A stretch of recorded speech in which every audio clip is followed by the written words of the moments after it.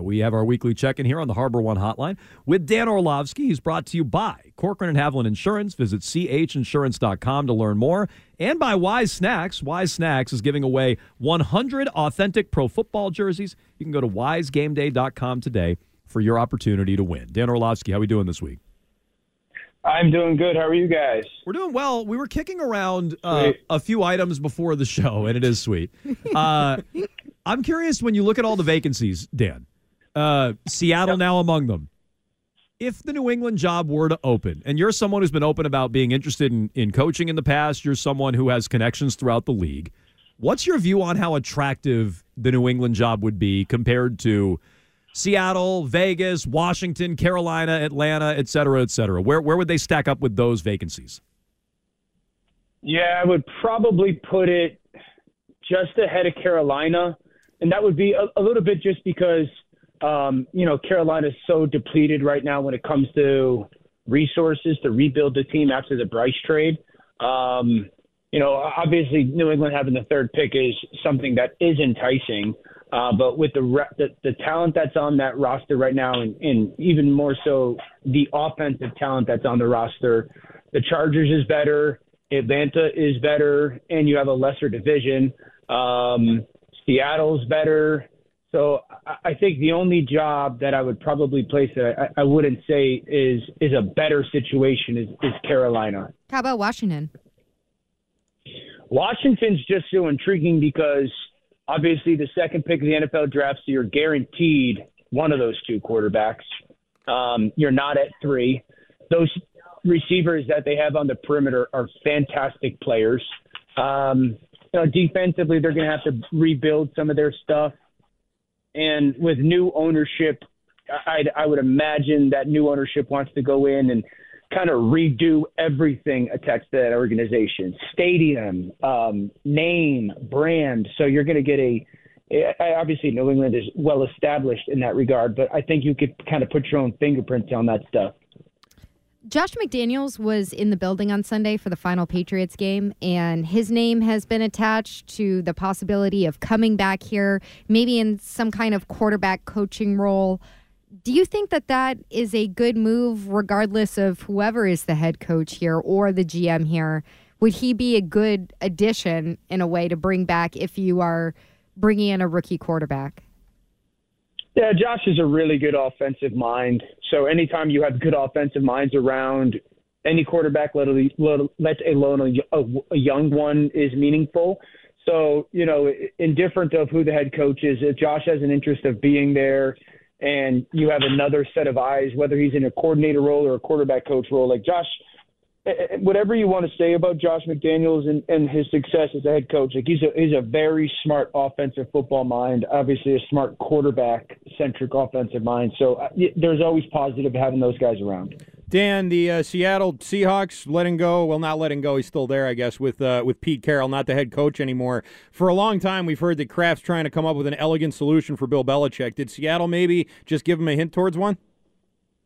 Yeah, to be able to continue to be a part of the organization, but maybe, have some different form of an everyday leadership is what sounds like Seattle has decided to do. Here's the thing. It would have to be because Coach Belichick, or he would have to be willing to not want to coach anymore. It doesn't sound like that. When you hear him after the game, and again, like the tape is what the tape is. The defense played really good football for most of their games. You hear him after the game say, I put everything I could into getting ready for this week. It sounds like he wants the opportunity to continue to coach. I also don't know how many organizations would have, jumped at getting Pete Carroll. I think there's going to be plenty of organizations that would jump at least the chance to talk to Coach Belichick. Okay. You think Bill is out? I do. I have felt that way. Now, I think the reality for New England is this. They're 12-22 in their last 2 seasons. The only 3 places that are worse in that span are Chicago, Carolina, and Arizona. Like the New England Patriots are associated win-loss-wise over the last 2 years with those 3 organizations. That's abnormal.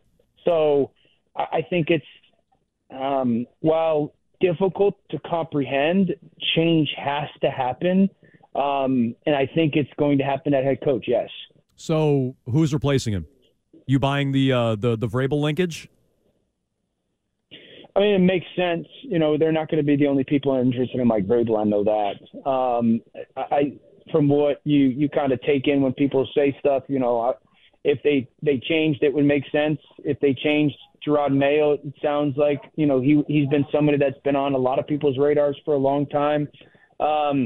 Mina Khan's made this point on live yesterday. Like, it's a really deep pool of pretty successful coaches if they move on from Coach Belichick. Vrabel, obviously, being at the forefront, Jim Harbaugh, potentially being in that conversation, Ben Johnson, the offensive coordinator for the Lions. So it's a really accomplished group if they decide to move on, and they'll have, obviously, a pretty high decision. And I think who that person is going to depend on what they want to do at 3 in part, You might get a coach that says, who knows, like Mac, Ben Jones might sit there and go, oh my gosh, I love Mac Jones. People might think he's crazy, but he might. Or he might get a coach that sit there and says, Mac Jones is the worst player in the league. I want to draft a quarterback. When we see names like Pete Carroll, and sounds like he may stay with the Seahawks, but if he decides he wants to go out there and coach somewhere else, and Bill Belichick is cut loose and goes to coach somewhere else, when we have these big names now that are going to be on the market, do you think it lessens the possibility that somebody like Ben Johnson or Frank Smith or Slowick, some of these really highly regarded offensive coordinators, that they would jump to a head coaching job simply because there's experienced head coaches out on the market? No, I don't think Coach Carroll's leaving Seattle. I really don't. I think that, you only get so many opportunities to go be a head coach in the NFL, not only for that opportunity, but also for the financial ramifications of it. So I think a lot of these coordinators, are you asking that question in relation to the individual coordinator or teams? I guess just the availability, like you were talking about how deep it's going to be in terms of the number of coaches that will be available for these vacancies. I'm wondering if it starts to look like somebody like Ben Johnson, who's really been such a hot name, starts to fall down the chart in terms of, desirable candidates because of his lack of experience. No, I mean, we could speak truth about situations as well. Like, you got to know what you're getting yourself into. When you hire Jim Harbaugh, if he decides to go to the NFL, his track record says that, like, on an everyday basis, it could wear on you. That's part of the reason why he ended up leaving San Francisco. If you talk about Mike Vrabel, one of the reports, or some of the reports coming out of Tennessee was, that his bluntness on an everyday basis was a little bit overwhelming for people. So maybe you, as an organization or a general manager or owners, doesn't want to deal with that. You still might think he's a great coach, but you don't want to have to deal with that on a day-to-day basis. Obviously, Coach Belichick is well-renowned for how he goes about his day-to-day, process and preparation. You, as an organization, may be like, nope, I don't want that. I want something newer or fresher or younger. So I think that just because there's a deep pool doesn't mean that you might think lesser of another option. Dan, are there any playoff teams that you think may be looking for a new coach if they get knocked out?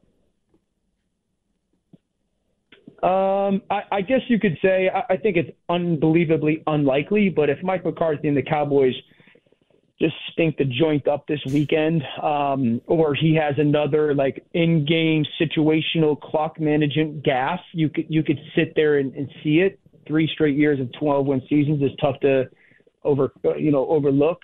And then also, what's going on with Philadelphia, again, I don't think it's likely that they decide to do something with Nick Sirianni. But if they go down to Tampa and lose, and they finish and play poorly, which they have, and lose 6 out of 7, and I don't think you can sit there and say, let's go into 2024 as is. So it may not be a Sirianni thing, as maybe some coordinators, but I think those are 2 of the likeliest. Not McDermott? No, Buffalo's number 2 seed. No, I know, but I'm saying if they lose, if they have a bad loss, you think he's safe? Oh yeah, with what he's gone through this year with injuries and whatnot. Yeah. Okay, McDermott's safe. Keep an eye on Sirianni. Keep an eye on McCarthy, also the 2 seed in the NFC. Dan Orlovsky, we appreciate the time. Thanks so much. We'll talk to you next week. Thanks, guys. All right, Dan Orlovsky joins us on the Harbor One hotline, as all of our guests. Interesting when it comes to buying into the Vrabel hype. He thinks Bill is done. He seems sold that Pete Carroll is done, by the way, as a side topic. We can get into all of it. 617-779-7937, and we'll do that next.